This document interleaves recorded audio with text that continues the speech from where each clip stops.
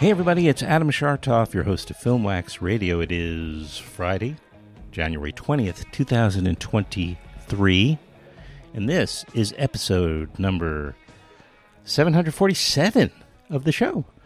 And it's good to be here, back for another episode in season 13 of the podcast. And I've been making an effort to repair lots of different little things that have been kind of annoying me with the podcast stuff. There have been feed issues. There's been app issues. I'm trying to get them all squared away. So I hope that they improve. Like, I don't know where you probably I'm guessing the majority of people listen on Apple Podcasts, and then maybe the second highest group of people would be listening on Spotify is my guess. The podcast is available, of course, in video form, at least broken into segments on YouTube. It's also available on many other apps, including iHeartRadio, Stitcher, Audible, Amazon Music. I'm probably leaving off one or two others. Plenty of, of course, on aggregates, etc. So anyway, do let everyone know. You can subscribe on any of those apps. But I am working. Most of them should be all figured out pretty soon. And don't forget that Film Wax will be joining the Radio Free Rhinecliff Network in a couple of weeks in February, the first weekend. So I will be promoting that network. You'll still be able to hear the podcast the same way. It won't affect anything, but there'll be some changes in all these years later in terms of some of the formats of the show. The majority will still be one-on-one or one-on-two interviews, and that's going to be the majority of it. But there will also be other things that I'm going to introduce, and maybe some regular other producers from and discussions with other people from the podcast network, as well as inviting people to phone in and leave messages and responding to calls, or maybe even, hopefully at some point, doing an actual call-in show. We'll see about how that all works out. But we'll see. It's all starting in February. There's also rebranding going to be happening a little bit. We're changing from Film Wax Radio just to Film Wax, because that's how most people describe it anyway. So why not just call the show Film Wax after all? So unless you have a problem, you can reach me at adam@filmwax.com. Let me know what you think. If you're hearing me, just say hello, or let me know what you think about some of these ideas. I mean, on one hand, I need to grow the show, but keeping the core and the heart of it the same, but to also try different things and open it up a little, I guess is the way of putting it, in order to keep myself interested in doing the show, if that makes sense.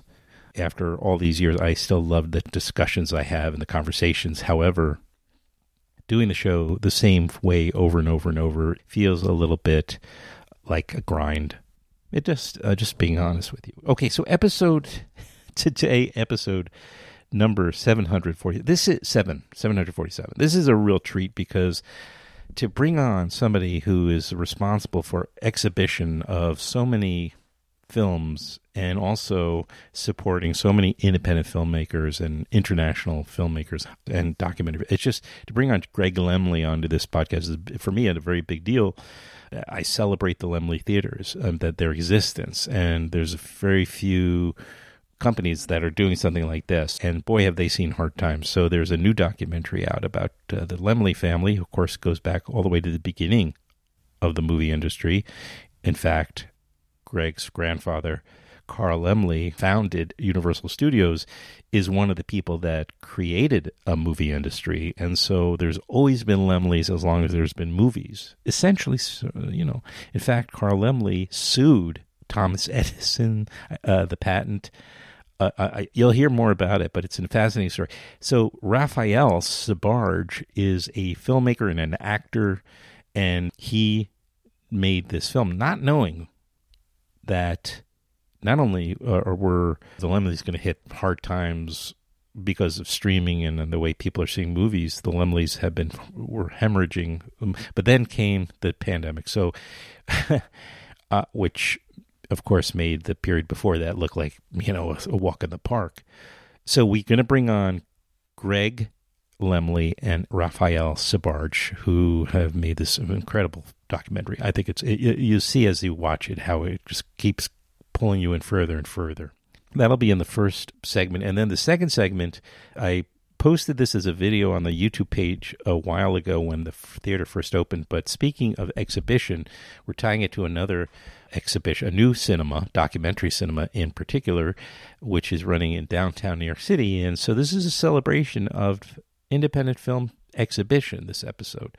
And Dara Messinger is doing the programming for this new Firehouse Cinema in Chinatown, just south of Canal Street on Lafayette.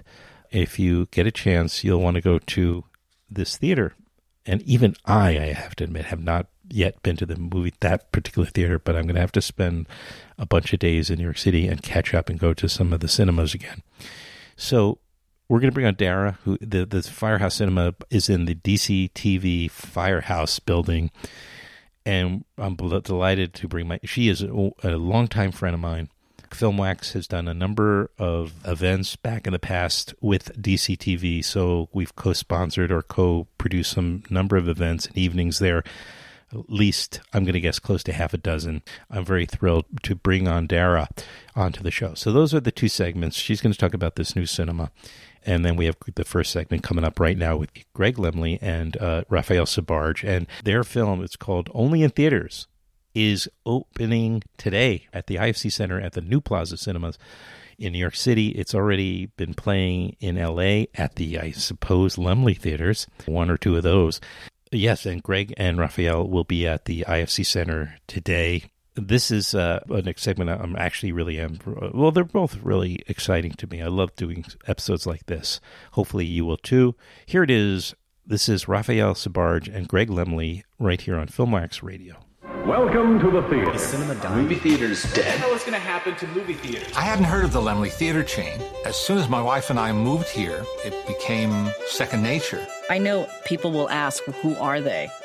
They're the premier art houses in the city. They are number one in that. The theater business for a while just did nothing but make money. The rise of television crippled Hollywood. The other theaters had all closed during the early 50s when television hit. I don't know if it'll ever come back the way it was. Of the end for the movie theater. How many movies am I going to go see this year? Probably two. Some call it the great art of the 20th century. The Laemmle theaters have always been a bastion of that great art. Max was the key person in making foreign language films available and accessible. The French New Wave found its home here. They show movies the AMC won't show. If you're from a place where there's no movie theater, the opportunity to see these films in a space like Laemmle becomes pretty monumental. Thank you for having us. I mean, I've been doing this podcast called FilmWax for 11, 12 years. Where have you guys been? Thank God somebody finally made a documentary about the Laemmle family and the Laemmle film cinemas. I appreciate it. Where do we start? Let me just say I really, really enjoy the film, and I've been a big advocate of course, independent film and cinemas and the threat that's been ongoing to cinemas for I don't know how long now. But maybe going back to the 50s. It was also heartwarming, which I didn't expect, that this was actually a highly intensely personal film also as well about a family. I had no idea. And so it was really just turned out to be quite a lot going on in the film. And so I guess my first question is, Raphael, did you intend to make that story when you started off in 2017? When did you start? I know it was... it was 2019, actually. It was, okay. So, the intent initially was I found the legacy story very compelling, and this whole idea of there being a Laemmle in the film business, since there's been a film business, and that's right. Also specifically that Carl Laemmle besides founding Universal Pictures, was also the one who went up against the Edison Trust, Yes. David and Goliath story. And because of that, we have independent cinema. Right. So people may not know that, that he had the monopoly, right, on the whole technology. Yeah. Yeah. Right. I mean, he was sued by Carl Laemmle, which is an amazing thing. Who knew Thomas Edison was such a son of a gun? Edison also, was just he just wanted the control. He didn't want to give actors any credit, or because he didn't give them the power. And he had, it's all about sort of controlling. It's the monopolization, and which then stifles creativity, right? So by Carl Laemmle doing what he did, it really sort of opened the floodgates in a way that is truly. It's hard to even fathom how astounding that is for. I mean, we're sitting here today because of that. So that was an interesting fact. Not the least of which, of course, was then the immigrant story, escaping the Holocaust, coming to America, and then, trying to figure out a way to support their families, and then doing something which actually sort of, supports an entire industry. So there's absolutely something that is, just that kind of the legacy part of it is like, wow, that's fascinating. And I think there's clearly a story here. And what then threw it into higher gear was then Greg telling me about his dad, who was 85 and going to work each day.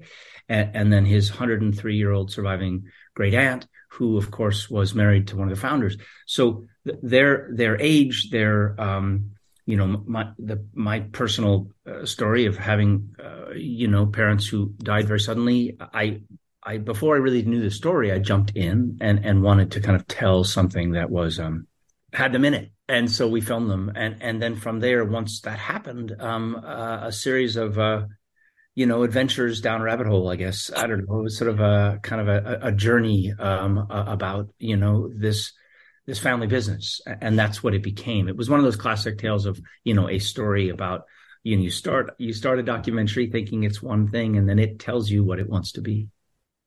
And Greg, nobody could afford at the time when when Raphael was making this documentary.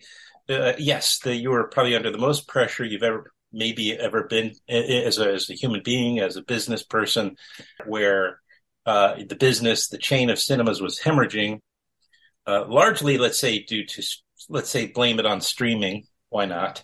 But well, I think there are reasons not to, but play into their game. But anyway, yeah. Anyway, I'm just saying, did you have a sense of what you were getting into as the subject of this documentary? And would you have been they were inside, your home during intensely personal times, right? I mean, we could read this on your face, where you are really suffering with this weight. What to do with do you sell, do you not sell the things? Yeah.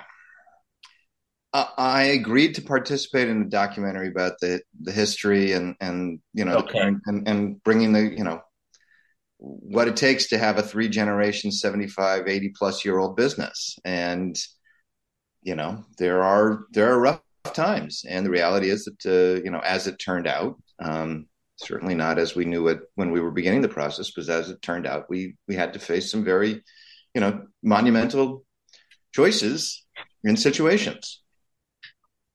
And I was just, committed to Raphael and committed to the idea of the film that that needed to be part of the process.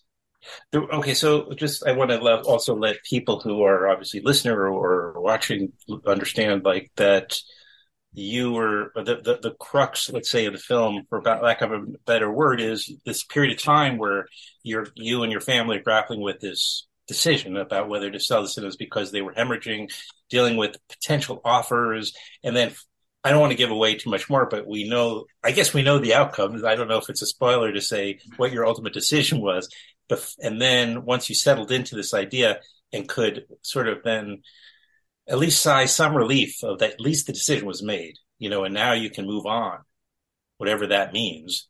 And then within, a couple of months, all of a sudden the lockdown begins, right? So, and then why in the world did you allow the camera into your home?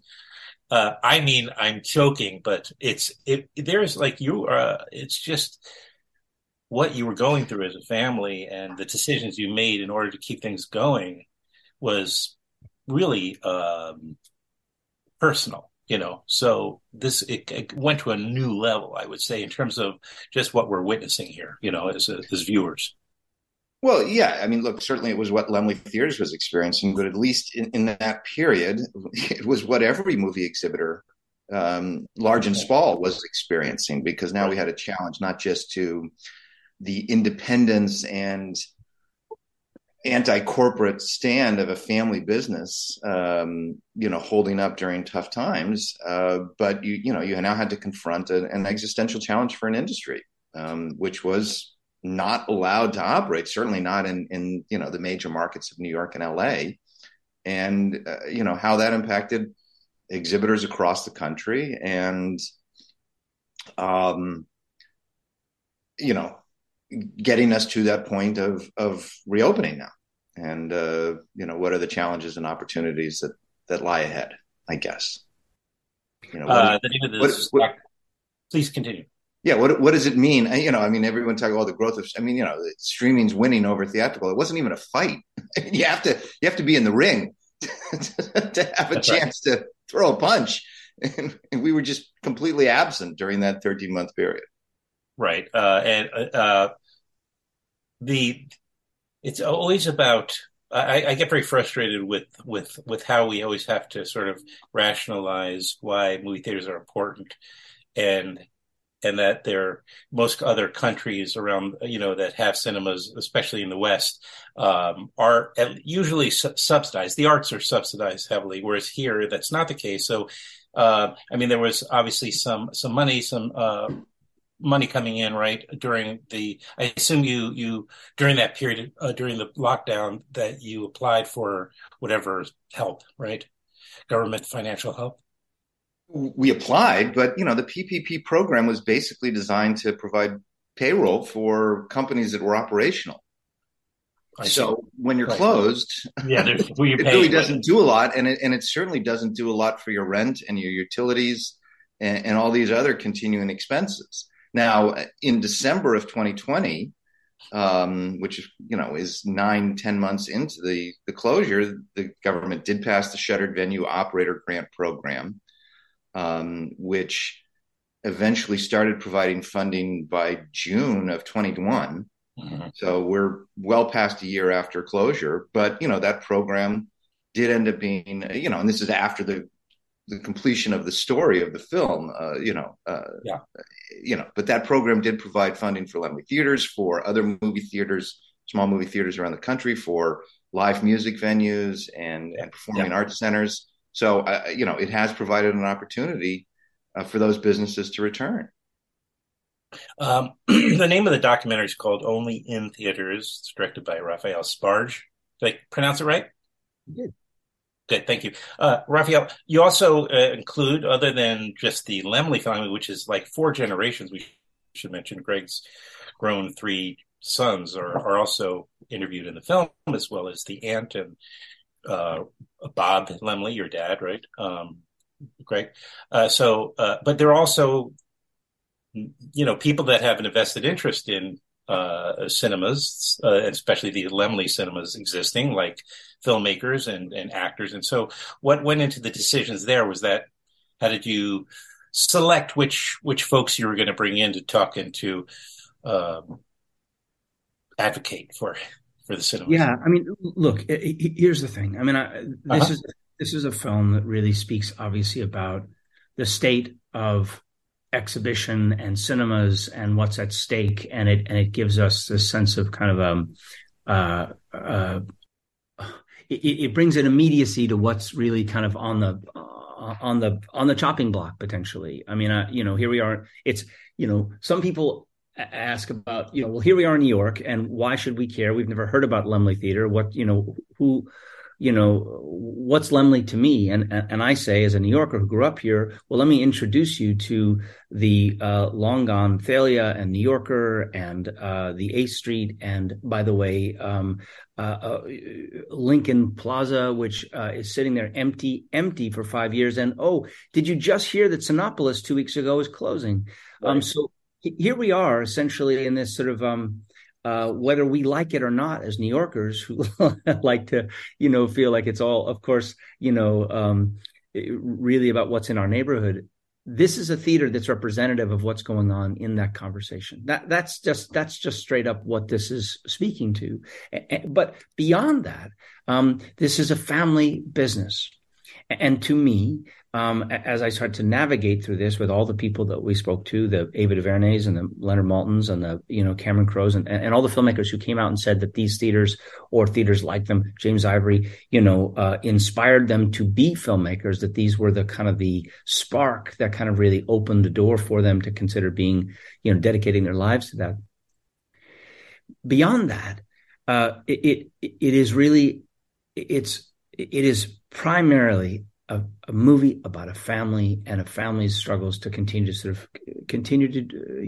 carry forward their mission. I mean, and we make allusions in the film to, bookstores and family farms. And the question, of course, is, in those cases, in those, 4 and 5 generation cases where, farmers are forced, to really navigate these agonizing choices of how do they survive, how do they fight against these big corporate entities, et cetera. The hope was, in this case, by focusing on the family, is that we would then be able to tell a story that sort of really didn't just speak to cinephiles or people who knew, who Ingmar Bergman is or Truffaut or, any of these folks that came to lunch at their house, but in this case, also, maybe resonate with their businesses. And I mean, on the journey that we've had in this case, which is now we've played a lot of festivals, nationally and then internationally, places that did not know about Laemmle theaters, again,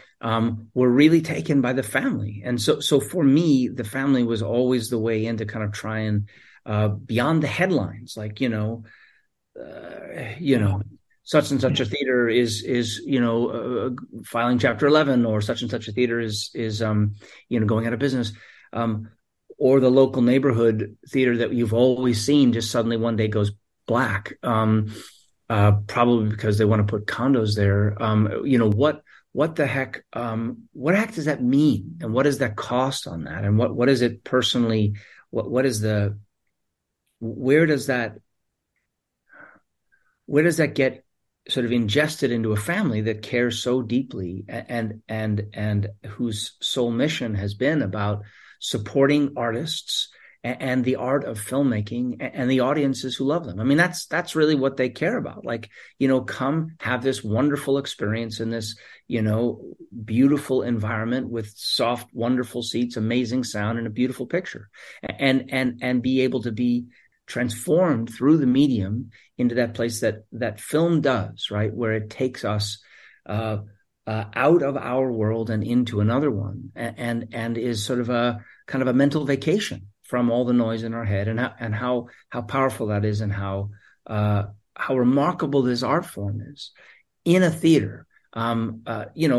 Streaming, but it's not a streaming conversation. It really is about a conversation about the art form and how important it is to preserve that. Right, the relationship between the art form and congregation, because there are so few opportunities to congregate, especially, in big cities and elsewhere, so we have, I know, memberships at churches and temples shrinking, and, where do people congregate? Because that is an essential aspect to human nature, it turns out. And here we are at a point where, we've had spikes in depression, anxiety, chronic loneliness. Right? Because of isolation.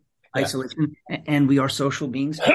that, like, God, I mean, what the pandemic ultimately teach us is that, gosh, you know what we really need to be doing is staying at home and getting more quality time on our couch with our, freaking iPad watching movies. Like, yeah, that's what I'm committed to. More of that quality time.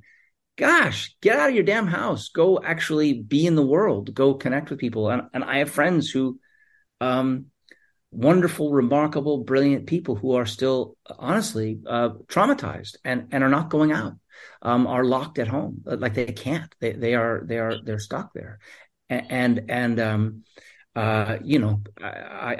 pray for them and their journey out. But we, those of us who don't have that specific affliction, the reminder of what it's like to be in a room, where the room and the emotion of the room amplifies the experience. That's the brilliant, the design, the beauty part, is the actual experience with a bunch of people in the dark, and then the emotional journey that you take. I thought a lot, Greg, when I was watching the movie. I kind of anticipated somebody who thinks about the subject matter here a lot. So, but one thing I had never considered and it was so presented so vividly in the documentary, which again is called Only in Theaters, is this burden. And it's not a burden; it's the wrong word. The weight, though, of you guys, and that you have this relationship with the city of Los Angeles. And you provide this incredible service. Is that the right word? Service, or again, opportunity to congregate, to enjoy the arts together, and what the idea of selling that off, that what you were grappling with, and I really intensely could empathize with what you were going through at that moment. I could see it. I had not considered that before. Just what the amount of pressure that you felt and you were going through. Can you speak a little bit about it? Yeah, I mean, because you don't seem to have any facial tics, and that's good. That's a result.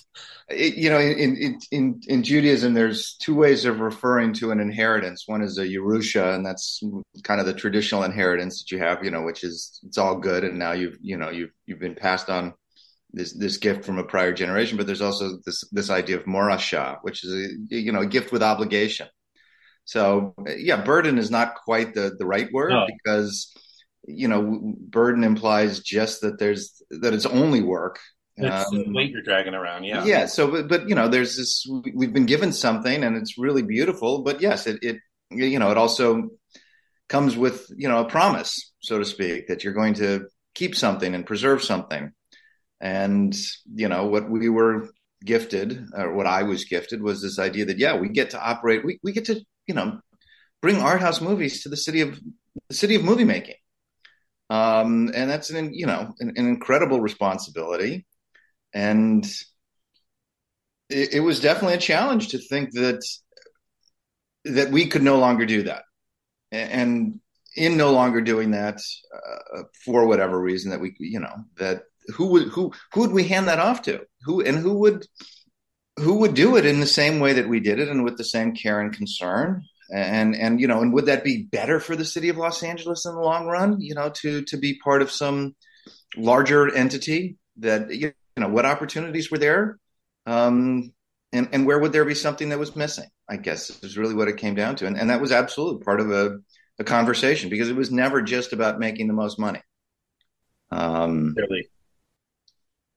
Well, all I can say is thank you for participating and being so open and present in Raphael's film, and thank you and your family from me for the history of what you guys have done for the city of Los Angeles and for independent cinema. It's contributed to my life in a very, very, very essential way, and so I owe a lot of that gratitude towards people like yourself who have committed their lives to that particular opportunity you were talking about. That experience as an audience member, and that experience, of course, as a filmmaker, as an independent filmmaker. I mean, again, a theater that focuses on, films without superheroes. Not that they're bad movies, or some wonderful movies, but it's just an opportunity to be able to have another something else presented as an alternative to what is more commercial fare. It's so valuable for us. I think it enriches our life. I believe that Laemmle Theaters, as well as the other ones, we were at the IFC last night. We opened another wonderful theater that does this, and the Film Forum. There are so many wonderful theaters in New York that hold this, and New Yorkers, their movies are very important to them, and we recognize it. But as a filmmaker, it's everything. It's literally everything, and it's why I came kicking and screaming into putting myself in the movie. I have a kind of a. I come in as an element to sort of represent filmmakers who've been affected by these theaters, and it is a way to tell the story. It's a way to kind of give context. And there's a thousand examples from friends who've spoken to me about it. People have won, Oscars because they've qualified at a Laemmle theater, or people who've really owe their whole career to a Laemmle theater. On and on and on. It's as an independent voice, if you're not in a studio, and you can't get to a studio unless you've been an independent voice, this is the stepping stone. This is literally how it happens. Right. And these are sacred spaces for the audience, for the art form, and for the filmmaker. And that's hopefully the point that we're trying to sort of speak to. And again, your local neighborhood theater is so much more than just a place to eat popcorn. It actually is. It has so much more context and so much more depth and meaning and so much more contribution that it brings. And again, that's not what I started with. I started with this. Look at this swell, lovely historical kind of context that sets us sets this family in sort of a remarkable, as I referenced, sort of theater royalty family as a way of understanding the history of cinema. But this is ultimately the film became a reminder of what's at stake, why it matters, and why attention must be paid. Attention must be paid. In the words of Arthur Miller. Yeah. Right. It's already had a run in LA. I'm winding it down. It's right. Did you find any theaters to play it in? Hopefully. Thank you, Greg, for getting my joke. How'd it go? Yeah, we've had a nice run in Los Angeles, including 2 screenings just this past weekend that I was able to appear at, and we're opening now in New York, and starting to roll out around the country. And we're going to find. I mean, there are people operating like Laemmle theaters in large and small communities across the country. Got them up here in the Hudson Valley, and they're beautiful. And I'm just hope and pray they stay open. Only Theaters is opening in New York on this tomorrow, Friday, as we speak, at the IFC Center, as you alluded to, Raphael, at New Plaza Cinemas, and then hopefully wider, but it'll eventually be available on that streaming thing we were mentioning before. But so more people can see it and hopefully get inspired. But thank you, Raphael, for making this what I think is a really important film. And again, Greg, thank you and making the time today to do this show. Appreciate it very much. Yeah. Thank you for having us on. Thank you. Yeah. We've been feeling the pressure of the streaming systems. A Southern California theater chain may be up for sale. I would be devastated if they sold it, I have to be honest. Where am I going to go to see these types of movies? Let's remember that the movie theater is kind of a sacred experience for all. If the film theaters disappear, the entire ecosystem is undermined. How much sacrifice is required, in pursuit of the thing that you love? international public health emergency. Movie theaters will be closed to the public. You feel silly and stupid worrying about things like getting movie theaters open when everything else that's going on in our country is going on. Oh my goodness! Will enough people want to go in theaters to make the theatrical business still viable? TV, home video, cable, DVD, 4K, having the same conversation for 125 years. Take everyone you know into a theater, shoulder to shoulder. The experience of a movie in a theater, that's when the heavens open. We're always going to want, in some level, that experience of sitting in that movie theater. I'm going to believe that people are going to come back to that. All right, well, as I mentioned, Dara is a longtime friend of mine. I met her at least 10 years ago at DCTV. I used to go there all the time and go to events that they would host. And then Filmwax ended up doing some events with them, which was always a real pleasure because they were just such a pleasure. John Alpert, who is a founder of DCTV, has been on this podcast. I just have a very long history with them. They're wonderful people. They're wonderful. They're providing a wonderful organization there. And now, if that weren't enough, they finally opened the Firehouse Cinema, a center for documentary film. It's a nonprofit independent cinema where filmmakers and film lovers can come together in appreciation of and with a curiosity for nonfiction film. Visit them at dctvny.org, and you can click on the page for the Firehouse Cinema and find out what's coming up at the cinema. This is a conversation I had with my friend Dara a number of weeks back, and happy to finally get it onto the audio podcast, just for you, my listeners. Here it is, Dara Messinger, again, on Filmwax Radio.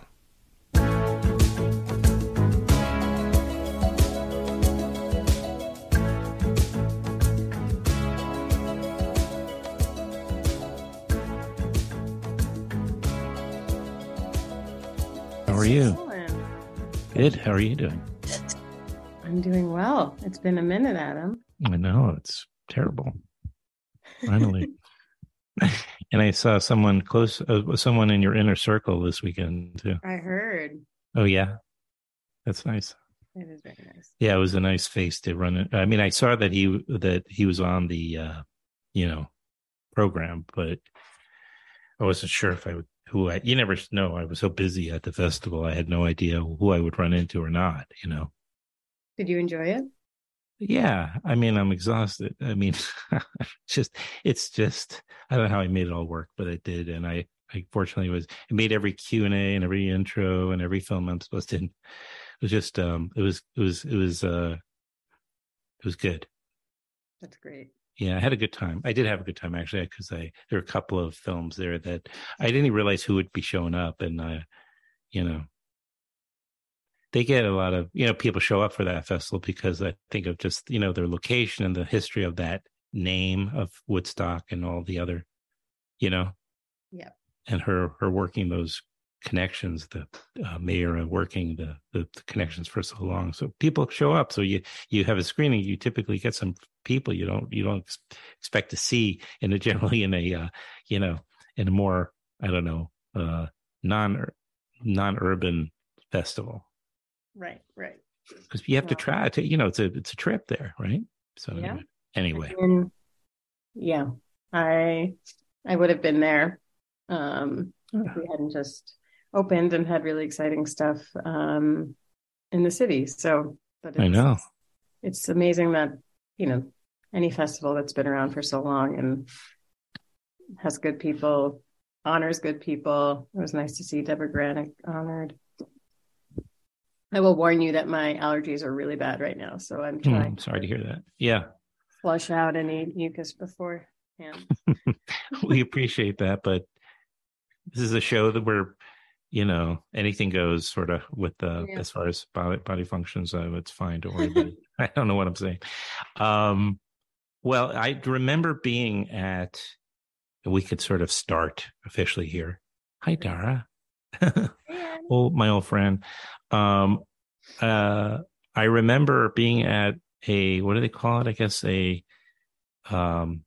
official launch of, groundbreaking. What do they call it?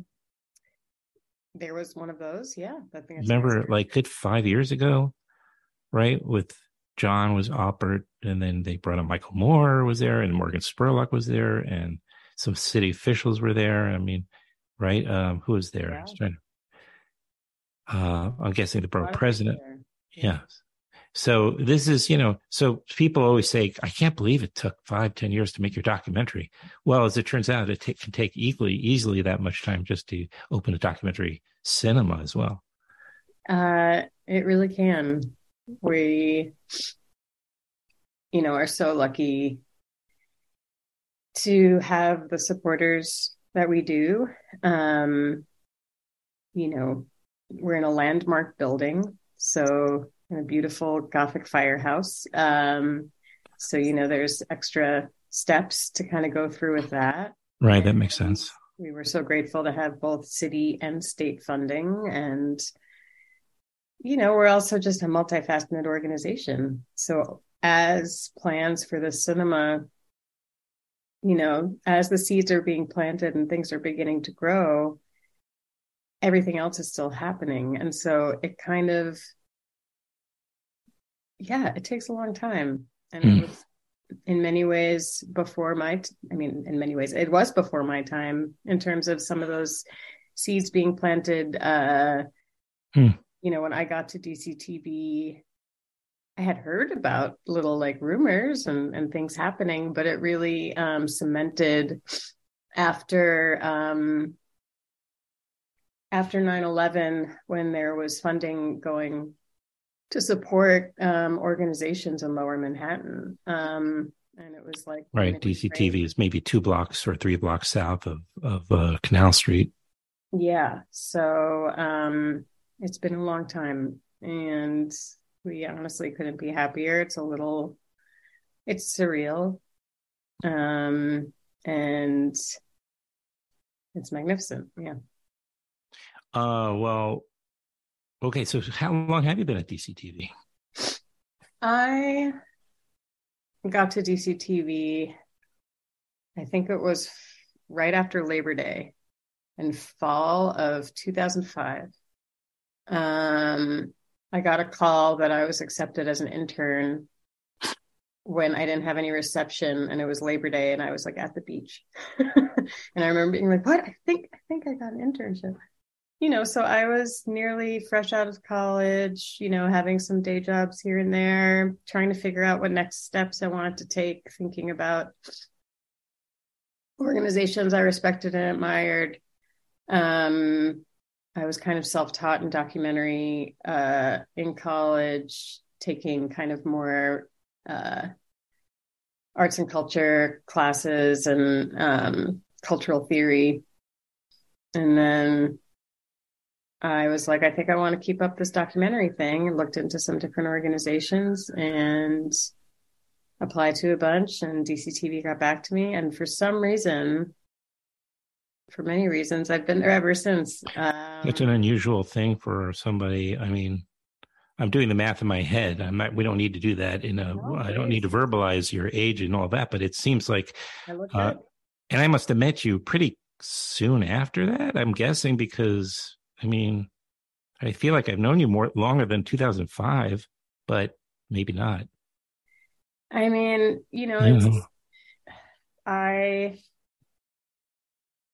come from a family who had a small business. That was my grandparents. The mom and pop ethos, I think, is very much in me. And I came to DCTV, and, in many ways, that's how John and Keiko run the organization. It's also a lot more professional than that. And minus, the nepotism and other things that sometimes happen when it's part of the family. And they've managed to keep, just a thriving place that is both welcoming and yet it's never insular, yet it's so homey and warm, and people feel it. And it's this sense of community that I think sometimes people throw that word around, and the work that they've done and all the people involved at DCTV have created that sense of community. And kind of one thing led to another, and I just became very involved. I worked in all different departments and sections of the organization throughout. But the last, I guess, 10 years, I've been programming. So we had a screening, we would have screenings and events kind of sprinkled in when other things weren't happening in the building. So it's like, oh, well, this space is free and this person wants to screen their film. And then it became a lot more formalized into our DCTV Presents screening and event series, which was kind of fresh off the festival circuit documentary films. And, but everything was just like a one-time screening followed by a Q&A. Being in New York, if people live in New York City, amazing. And if they don't, they might be passing through and we can schedule it to happen. And it kind of progressed from there. So it's really kind of taking all of the work that has been done and now just having this dedicated spot. I make jokes, but it's like we used to have folding chairs and we would adapt wherever space. If people have been to DCTV, it's a very large building and we would have screenings upstairs and we would have screenings downstairs. And before my time, people would set up folding chairs outside of a mail truck that John and Keiko would screen films from. So, and now it's evolved into like these really comfortable fixed seats and it has really good sound. And documentary filmmakers aren't used to that. And what a thrill to be able to have that. So now is this the only cinema in Manhattan anyway dedicated to documentaries? I think when the idea started, because the Maisel Center, exactly. I think when the idea started, that was maybe the case, but that is no longer the case. And we have so many friends in the community that have been doing this work. I mean, Maisel's, in Harlem is a documentary center and cinema. And there's other, more micro cinemas, like Union Docs in Brooklyn. I mean, there's so many places, and not to mention just so many theaters that screen things besides documentary. But, we're a new kid on the block in terms of the cinema business, even though we're old kids when it comes to the organization itself. But yeah, we're one of the few spaces in the world that is a cinema that's an exhibition space for nonfiction. Because I mean, you mentioned all the sort of pop-up spaces for showing screenings inside of DCTV Firehouse, so it's interesting. I think I might have even hosted a couple over the years, but that this space is now in where was it downstairs, obviously street level, and you enter now from the side street. Is that what I've heard? There's a marquee and everything. Yeah, it's a beautiful marquee with like an LED ticker. It's right on White Street, the entrance. So you basically land at 87 Lafayette and then just turn the corner and you see a nice marquee, and it is where the horse stables of the firehouse were. And so this was kind of dead space. We were so lucky that we had this entire huge building and then were able to receive funds to do something with it. They had to dig really deep to make a good rake for site levels at the cinema. Wow. We refurbished the wood from the horse stables. So that is in the lobby. It's pretty incredible that John did that. So we refurbished all this wood that was originally from the horse stables. And then famed cinematographer Hart Perry donated a bunch of these beautiful live wood slabs that adorn the side of the theater. And they kind of hover over these ever-changing LED lights. And it's kind of this mix of old and new that really speaks to DCTV. State of the art, like sound and a great projection system, I assume, and everything. Yeah. So, yeah. So, and then what was the first film, is that currently happening now? So the first film actually just ended. Just ended on Friday. It's Abigail Disney and Kathleen Hughes, The American Dream and Other Fairy Tales. Yeah, they were here. They were on this thing. They were. Yeah, so that opened us up. We had a week-long run of that. How'd that go? How'd it go? It went great. It was really wonderful to kind of, see a film that is just speaking to so many things that are really important to talk about. And the timing was just perfect when they wanted to get their film in the world and when we were opening. And so, and how many do you have what's the schedule of screenings? So that was an Academy qualifying run. So those rules, there are a lot of rules when it comes to Oscar qualifying. So for week-long runs that are those films, it screens 3 times a day. And so Abigail and Kathleen were there for a lot of opening weekend Q&As, and then the film continued to screen, and it was really nice just to host, be able just to have our doors open every day. Now we are screening Reed Davenport's I Didn't See You There, which is an absolute gem of a film, and I couldn't be happier to be screening it. And this weekend, Kimberly Reed came to moderate a Q&A with Reed and editor Todd Chandler. Yancey Ford, I haven't seen in forever, also moderated. Free Zaman. And there's going to be one more Q&A this week. It's a really exciting moment. And then to also still have our one-off, special events, just like we used to. So we're going to have kind of an ongoing series that celebrates short docs. I feel like a lot of times short films don't get enough love and attention, especially on a big screen. So we're going to be highlighting the work of various film collectives and groups. I did see that. Meerkat is first, coincidentally. Yeah. And then Brooklyn Filmmakers Collective, working with Vimeo. Field Division is going to be doing one. So there's a lot of great things. And there's just so many things that, this was like literally just the tip of the iceberg to get started. And now digging into all the great ideas. Well, congratulations. It looks great. I look forward. I can't wait to come down and check it out and see something. Adam, come on over. I will. Where are you right now? I'm 100 miles away. So it's a little less spontaneous. I understand. Yeah. But I'll be down there. We're going to be here for a while. So I hear that. I imagine so. It's really rewarding. Yeah, so we're not going anywhere, and you come when you're ready.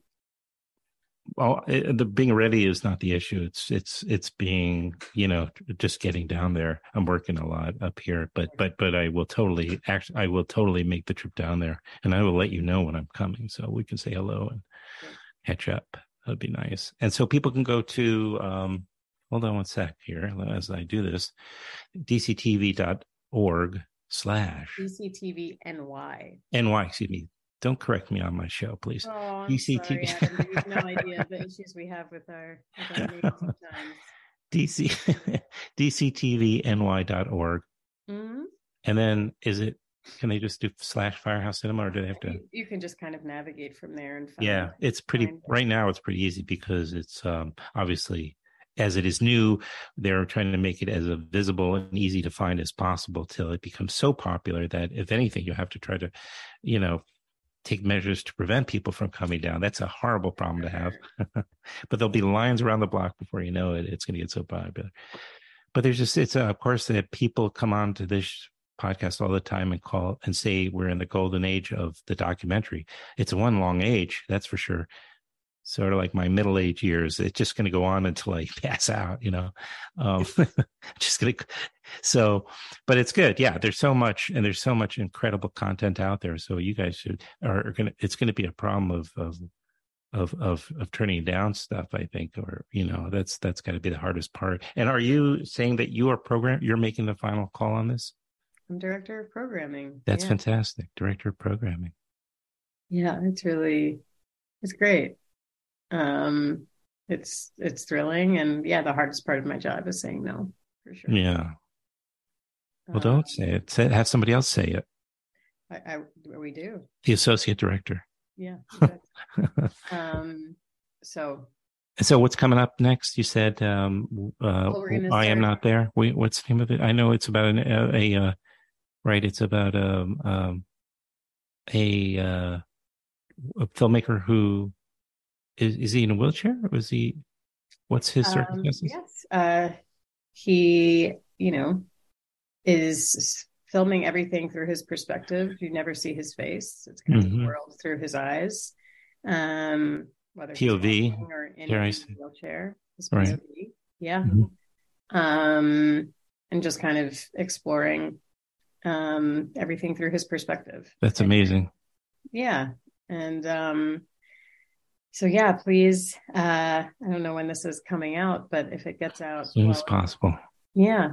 That'll be screening through Thursday. And then we're really excited to kick off this Better Together, short documentary, program. It'll be an ongoing series. And so Meerkat Media, Brooklyn Filmmakers Collective, Vimeo, we're going to have a showcase of Sky Hapinka's films, and going to keep going. So we're really excited about that coming up. And then our third feature week-long run is going to be Nina Menkes's Brainwashed. There's a lot of good stuff. We also unveiled a new membership program. It's not, I think what makes everything so momentous right now is not only did we open up the cinema, but we were closed physically during the pandemic. And we tried to move as much as we could into a virtual space in terms of having a virtual cinema and screening room, and having virtual educational programs for our youth and continuing ed. But now, the youth media program started coming back over the summer, which was really exciting. And we're starting to have our in-person workshops again for adults. So this was just a moment we were also opening our doors, and now we have a new membership program. So that's really exciting. And with membership, which is a great way to support the organization, also gives you 50% off of film tickets, not to mention so much else. So again, people can, I guess, go to dctvny.org and check all this out. That's great. Thank you. Thanks, well, thanks for coming on. It was great to see you again after all these months. It's really nice to see you. Thank you. And I will come down because, I have many reasons why I would need to anyway. So great seeing you. Really nice seeing you, Adam. Thank you. I hope your allergies. What's that? I said, really nice seeing you. Thank you. May your allergy, may you not suffer too much. Put that out there. Not suffering. The least of our worries. Thank you. Okay. Well, okay. All right. I'll speak to you soon. Okay. Take care. You too.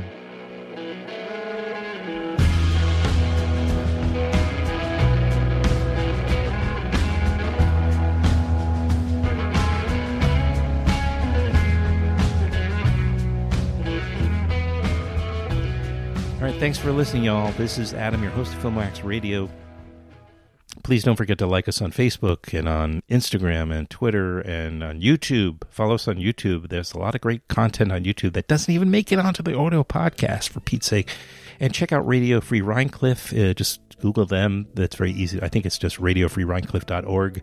We'll be up there in a couple of weeks, and you should check out their other shows. It's very exciting for me to be joining these great people up in the Hudson Valley, creating really great content, as good as you'll get in any of the major cities. And so, because there's so many incredible, talented, artistic people up here in the Hudson Valley.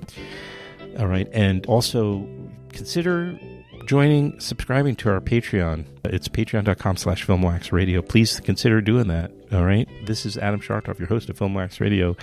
giving you a big hug, signing off. Take care of yourself and the ones you love.